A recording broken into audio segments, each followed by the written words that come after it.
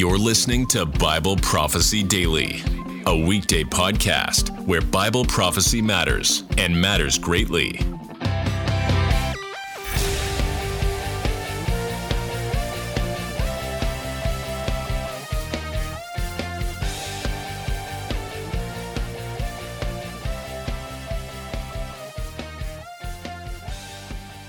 The rapture in the Revelation, a synthetic view.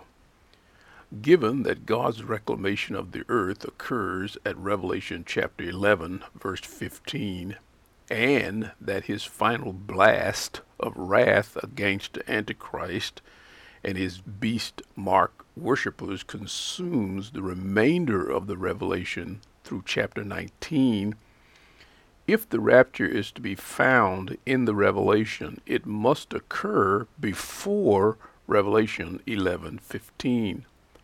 The unacceptable position espoused by post-tribbers that the book of Revelation recapitulates makes the rapture in Revelation 11 highly unlikely.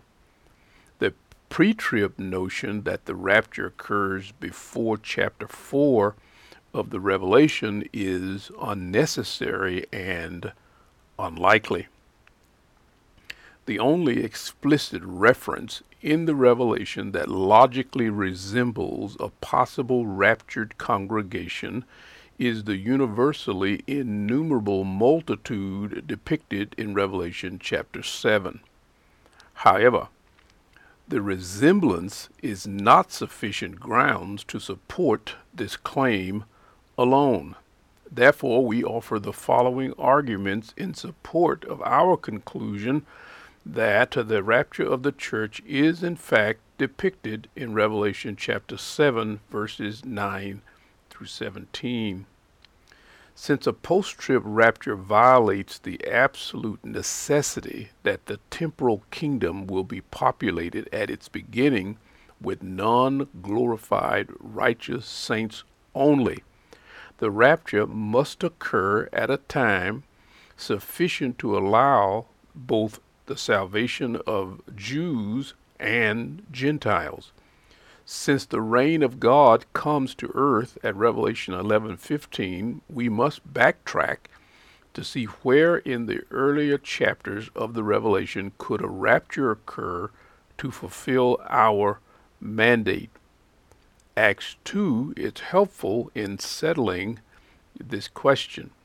The book of Acts answers the question of what happened to the Jews, i.e., the remnant of the righteous and the hardened Jews after Jesus rose from the dead and ascended to heaven. The first chapter of Acts records the question, Lord, will you at this time restore the kingdom of Israel? The apostles' question has two parts to it. There's a timing issue and the nature of the coming kingdom. To the timing question, Jesus offers a rebuke, chapter 1, verse 7. It is none of their business concerning the specific timing God the Father has determined. It is very important to understand that Jesus did not say that God would not restore the kingdom to Israel, but that it was not theirs to know when God would bring the event to pass. Regarding the nature of the coming kingdom, Jesus remarks that Jewish and non-Jewish individuals alike are to receive the Spirit-empowered witness of his resurrection. Rather than Jews ruling over Gentiles, the righteous remnant of Israel are to work and to make brothers and sisters of Gentiles. This activity is to continue until the uttermost parts of the earth has heard the message. Immediately after this bombshell, Jesus is evacuated to heaven. Two white-appareled men instruct the disciples, indicating that Jesus would one day return similarly to the earth. Questions immediately come to mind. Will Christ return before, as, or after the Spirit-empowered witnesses reaches the uttermost parts of the earth? What happens to Israel, i.e. the remnant and those hardened, during this interim? The answer to these questions are answered in chapter 2 and 3 of the book of Acts. Upon the ascension of Jesus, the faithful followers of Christ are to witness and make disciples of all nations. This mission is inaugurated by the reception of the Holy Spirit. 10 days after Jesus' ascension, the Holy Spirit came in fulfillment of God's promise. Peter explains the coming of the Spirit from an Old Testament scripture, Joel chapter 2, verse 28 through 32. The specific formula used in verse 16 indicates a literal fulfillment. It is not like, similar, or typical, but what Joel actually promised. Joel chapter 2, verse 28 through 32 is specifically quoted as the biblical explanation for the manifestation of the Holy Spirit in Jerusalem on the day of Pentecost. With the outpouring of the Spirit, we learn what happened to the Jewish remnant of the righteous. They became the Lord's Spirit-empowered witnesses to the world. Peter's quotation of Joel chapter 2, verse 28 through 32 evidences several changes from its Old Testament counterpart. The most important change concerned the phrase, "in the last days." The original phrase, "after these things," is very broad and offers no clue as to when the events would occur from Joel's perspective. However, with the alternative phrase, "in the last days," the timing becomes crystal clear. The outpouring of the Holy Spirit marked the entrance into a period called the last days. The period preceding the last day, which is, of course, the day of the Lord. The gift of the Spirit is thus a token that the last days foretold by the prophets have arrived. This period is to be characterized by prophetic utterances. Unlike the previous generations, both male and female, young and old, slave and free, will reveal God's will. Secondly, heavenly wonders and earthly signs will mark the beginning of the eschatological day of the Lord. And thirdly, salvation is available to anyone requesting it. The book of Acts does not contain prophecies, visions, and miraculous signs. The book of Acts does contain prophecies, visions, and miraculous signs. However, there are no cosmic disturbances on the magnitude prophesied by Joel listed in the book of Acts. Therefore, the Pentecostal experience is the beginning of the fulfillment of Joel 2:28-32, but it certainly is not the total fulfillment. This confirms that a process of fulfillment has begun. The process began with the outpouring of the Holy Spirit and will end with the day of the Lord. The period between these two events is called the last days. We call it the church age or the dispensation of mystery. The first and last day of the last days. Many conservative scholars will admit that the first day of the church began on the day of Pentecost. Dr. Stanley Toussaint comments are typical of those who take this position. He writes, quote, "This event marked the beginning of the church up to the point the church was anticipated," Matthew 16:18. The church constituted a body by means of Spirit baptism. The first occurrence of the baptism of the Spirit, therefore, must indicate the inauguration of the church. Of course, Acts 2:1-4 does not state that the Spirit baptism took place at Pentecost. However, chapter 1, verse 5 anticipates it, and chapter 11, verse 15-16 refers back to it as having occurred at Pentecost. The church, therefore, came into existence then. However, The termination or end of the last days has not shared an equal consensus. Pre-tribbers insist that the church age ends at the rapture before Daniel's 70th week begins. However, Joel tells us the exact day. The prophet Joel is considered by many scholars to be the fountainhead of Hebrew predictive prophecy. As such, several key concepts of biblical prophecy are first introduced through his writings. Among the concepts is the very important day of the Lord. This day becomes the frame of reference in the Lord's climactic program for Israel and the nations. Joel developed the day of the Lord's concept in the context of a national disaster. The most destructive locust plague described in Scripture hits the land of Judah. Proclaimed as a precursor to the final judgment of God, the locust plague was so convincing Judah to repent. Without repentance, judgment was sure. Fortunately for Judah, the warning was heeded and ultimate judgment was postponed. This scenario comprises the first major section of the book of Joel.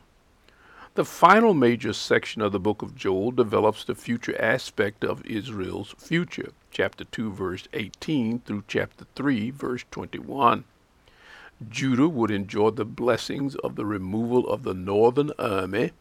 The land would be restored to productivity. These blessings were to be immediate. There were also to be future blessings which are outlined in chapter 2, verse 28 to chapter 3, verse 21.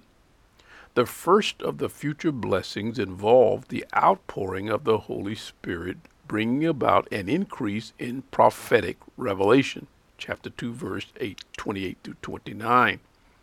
Then cosmic and earthly signs and wonders signaled the coming of the day of the Lord. We then learn that the day of the Lord would include the judgment of the nations, chapter 3, verse 1 through verse 7. God's reason for judging the nations stems from their continued hostility towards God's people. Immediately following God's wrath against the nations, the people of God, national Israel, receive their ultimate blessing, the long-awaited kingdom of God. Please notice the sequence. First, the outpouring of the Spirit produces prophetic revelation. Second, cosmic and earthly disturbances will signal the beginning of the day of the Lord. Third, the day of the Lord's judgment against the nations is followed by the messianic age of ultimate blessings. This exact same pattern is adopted by other prophetic writers who followed Joel in the Old Testament.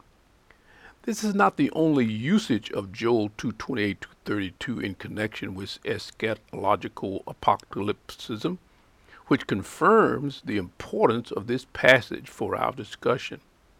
It is also adopted by New Testament writers. While some writers adopt the sequence indirectly, others allude to it directly. Acts chapter 2, verse 17 to 21 is a direct reference. Given that the totality of Joel's prophecy was not fulfilled at Pentecost, the sequence of Joel chapter 2, verse 18 through chapter 3, verse 21 is very important for discerning the next major phase of God's program. In his gospel, Luke indicates that Jesus was not only aware of the sequence, but also included the sequence in his parousia, long prophecy, Luke 21:25. The same sign that signals the arrival of the day of the Lord signals Christ's return to rapture the saints. It is therefore no surprise to find the sequence in the book of Acts. It is, however, surprising that Joel chapter 2, verse 28 through 32 appears as an explanation for the beginning of the church, which is also the beginning of the last days. The last days, the period we now live in, we call it the church age, began with the outpouring of the Spirit and will culminate with the last day. John chapter 6, verse 39, verse 40, and verse 54. Paul in 2 Thessalonians 2:2 and Peter in 2 Peter 3:1 through 13 highlight the significance of the day of the Lord by indicating that faithful believers will miss this day. Paul indicates that believers will escape this day, but Peter indicates the wicked will not. Therefore, we conclude that the day of the Lord terminates the last days, the church age, with the rapture, resurrection of the righteous, and with wrath and ruin to fall on the wicked. Therefore, the critical question. The critical question, therefore, is when does the day of the Lord begin? Some pre-tribulationists hold that the day of the Lord begins immediately after the rapture, or at least with the start of the tribulation, says Dr. Paul Feinberg. Feinberg adds, quote, I would start the day of the Lord about the middle of the week, close quote. He concludes that the entire 70th week is the wrath of God. But the day of the Lord is an intensified expression of God's wrath, which begins at the midpoint of Daniel's last week. Dr. Rennell Showers defines the day of the Lord in a similar way when he writes, we must recall in the scriptures the expression the day of the Lord has a double sense in relationship to the future. A broad sense referring to an extended period of time involving at least the 70th week plus the millennium, and a narrow sense referring to one specific day, the day of which Christ will return to the earth from heaven immediately after the Great Tribulation. A synthetic position, on the other hand, would teach that the sixth seal of Revelation chapter 6, verses 12 through 17, which is described in parallel language to Joel chapter 2, verse 28 through 32, and chapter 3, verse 15 through 16, and also Isaiah chapter 2, verse 10 through 21, signals the beginning of the eschatological day of the Lord. By recognizing this truth, the synthetic view clearly distinguishes between the wrath of Satan and his Antichrist, Revelation 12:12, and the wrath of God, which begins at the day of the Lord and fulfills Isaiah chapter 2, verse 17, quote, the Lord alone will be exalted in that day, close quote. To properly meet this criterion, Satan's counterfeit Christ must cease to be any threat whatsoever. It will be God's day alone. There are 4 reasons for this conclusion: the composition of the sixth seal, the sequence, the reaction of the wicked, and the timing. First, the composition of the sixth seal is right. The sixth seal consists of the sign that signals the beginning of the eschatological day of the Lord, which is taken from Joel chapter 2, verse 30 to 31. And the reaction of the wicked, which is taken from Isaiah chapter 2, verse 20 and 21, quote, in that day men will cast away to the moles and to the bats their idols, so silver and their idols of gold, which they made for themselves to worship, in order to go into the caverns of the rocks before the terror of the Lord and the splendor of his majesty, which he arises to make the earth tremble, close quote. Second, the sequence is right. The sign of the sun, moon, and stars is followed by the rapture of the elect, the wrath of God to the nations, trumpets and bowls, and the millennial blessings. This is the sequence developed by Joel, adopted by the prophets, and expanded in the New Testament, particularly by Christ to his disciples. Our Lord in his Olivet Discourse indicates that the sign of the day of the Lord in the sun, moon, and stars would be followed immediately by his return to gather his elect. Matthew 24:29 and 31. Joel indicated a deliverance immediately following the sign of the day of the Lord. Joel chapter 2, verse 32. The sixth seal is immediately followed by the sealing of the 144,000, Revelation chapter 7, verse 1 through 8, and the rapture of the church to heaven, Revelation chapter 7, verse 9 through 17. Then the seventh seal releases the seven trumpets of God's judgment. The sequence is first the sign, then deliverance, and finally wrath. Third, the reaction of the wicked is right. In the original Greek, the very first word of Revelation chapter 6, verse 17 is haughty, which, along with the verb has come, indicates that verse 17 is the cause for the resulting activity in verses 15 and 16. There are two reasons given for the wicked hiding and seeking death: the face of him who sits on the throne, God the Father, and the wrath of the Lamb, Jesus Christ. Isaiah also declared that the wicked would react to these two things: the terror of the Lord and the glory of his majesty. Isaiah chapter 2, verse 10 and verse 21. The face of God is a figure of speech. God the Father does not have a literal face. John chapter 4, verse 24. The word face is placed in the verse to denote his presence. This is a very common expression in the Old Testament. Psalms 42:5 and verse 11, 1 Kings 10:24, Leviticus chapter 23, verse 40. The face of God is a parallel expression to the glory of his majesty, which is used in Isaiah. God the Father is spirit and therefore is invisible, Colossians 1:15. However, invincibility does not limit the revelation of God's majesty and holiness. As one does not have to see the Son to feel it, one does not have to see the Father to be aware of his presence. Paul confirms that both the Father and the Son will descend from heaven together at the rapture in 1 Thessalonians 4:14.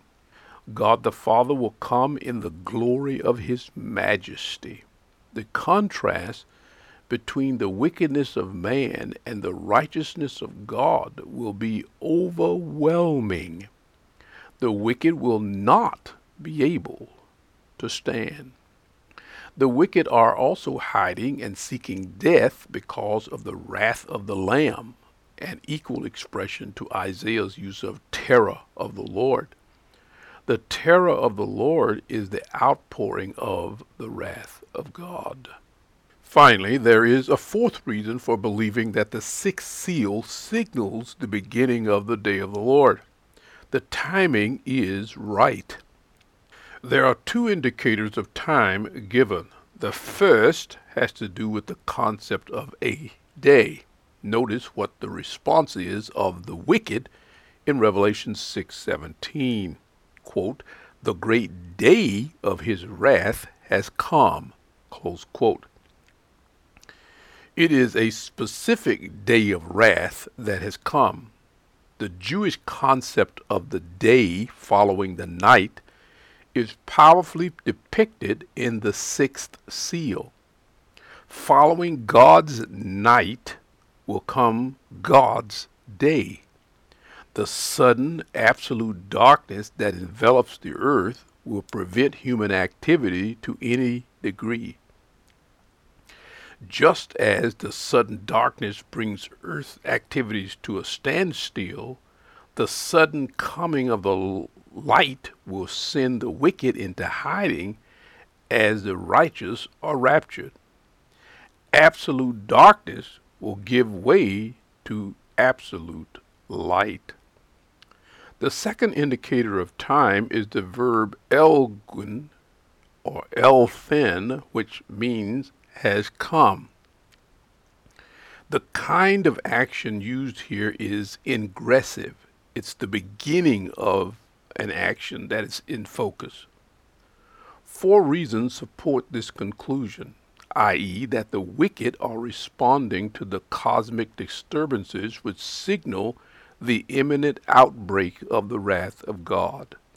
First, there is the nature of the verb itself. Elthen, translated has come, is a verb that results in a state of being. In the sentence, the audience sat down so that the speaker could begin.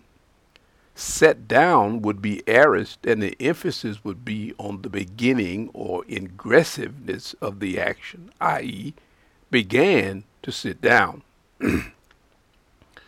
Naturally, everyone didn't sit at the exact same time.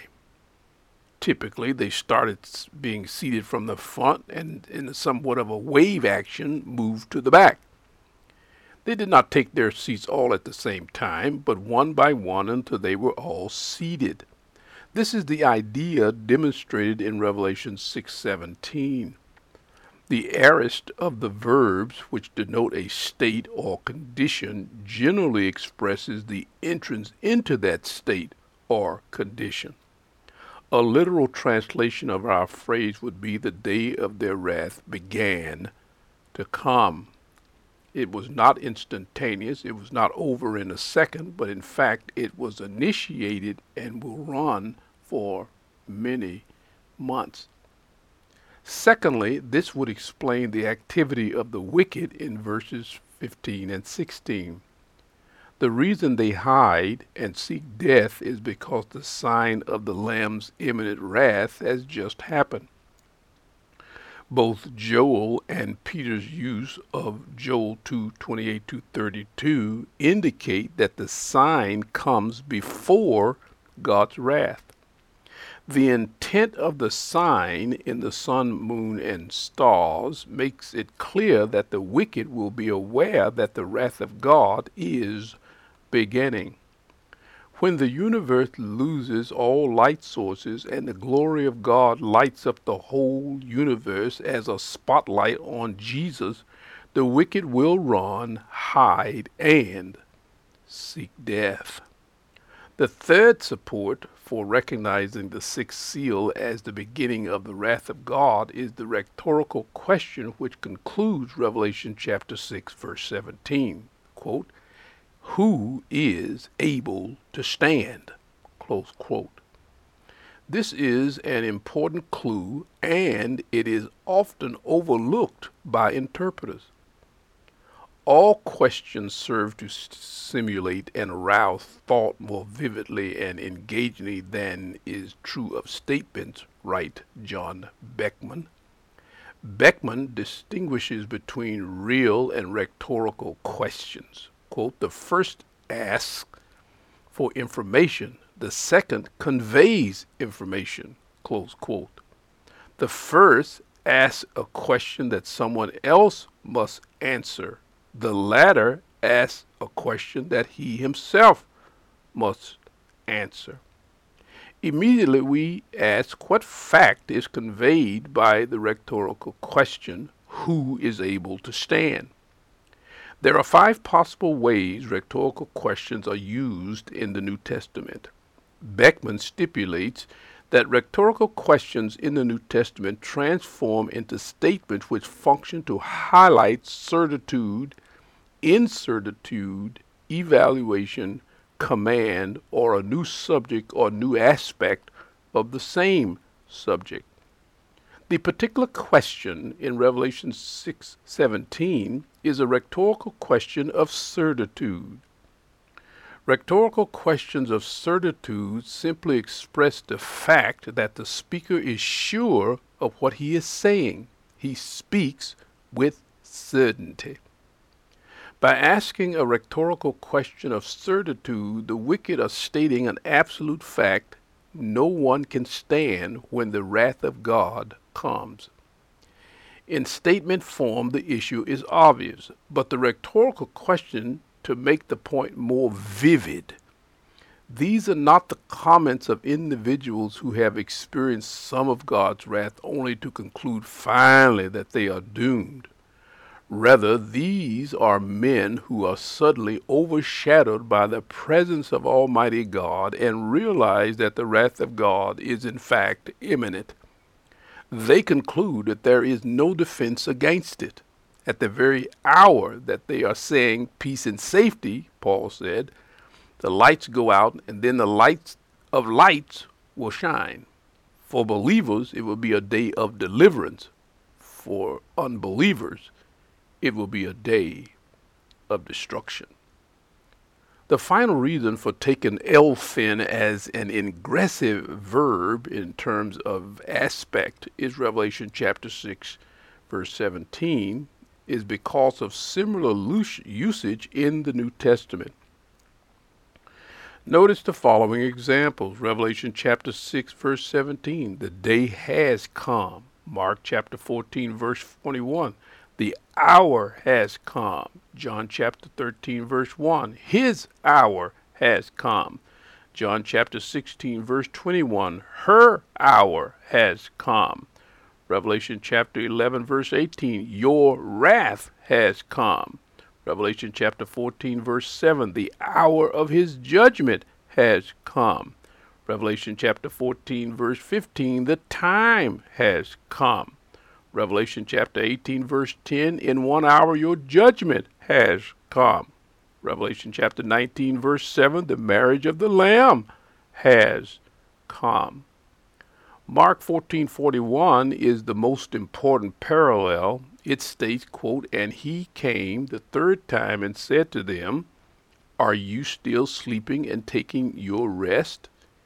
It is enough. The hour has come, elthin, same word used in Revelation chapter 6, verse 17. Behold, the Son of Man is being betrayed into the hands of sinners, close quote. This passage indicates that the hour had just begun. Events were in motion. Judas and the soldiers were on their way to arrest Jesus, but were in no way complete. William Lane, in his commentary on the Gospel of Mark, writes, quote, the two statements, the hour has come and the Son of Man is handed over to sinners, are synonymous. The second simply clarifies the tenor of the first declaration. They indicate that the moment is imminent when the power of sin and death will overwhelm Jesus and destroy him, close quote. What is immediately clear is that the events need not have occurred. Rather, the circumstances necessary to bring the event to pass may have only just begun. This is the most logical conclusion in Revelation chapter 6, verse 17, and Mark chapter 14, verse 41. Therefore, if the sixth seal is the sign that precedes the wrath of God, the day of the Lord, the day of the Lamb's coming, and it does, and if the day of the Lamb, the Lord, concludes the church age, the last days, and it does, then there is overlap between the 70th week and the church age. Traditional dispensationalists are wrong. Thanks for listening to Bible Prophecy Daily.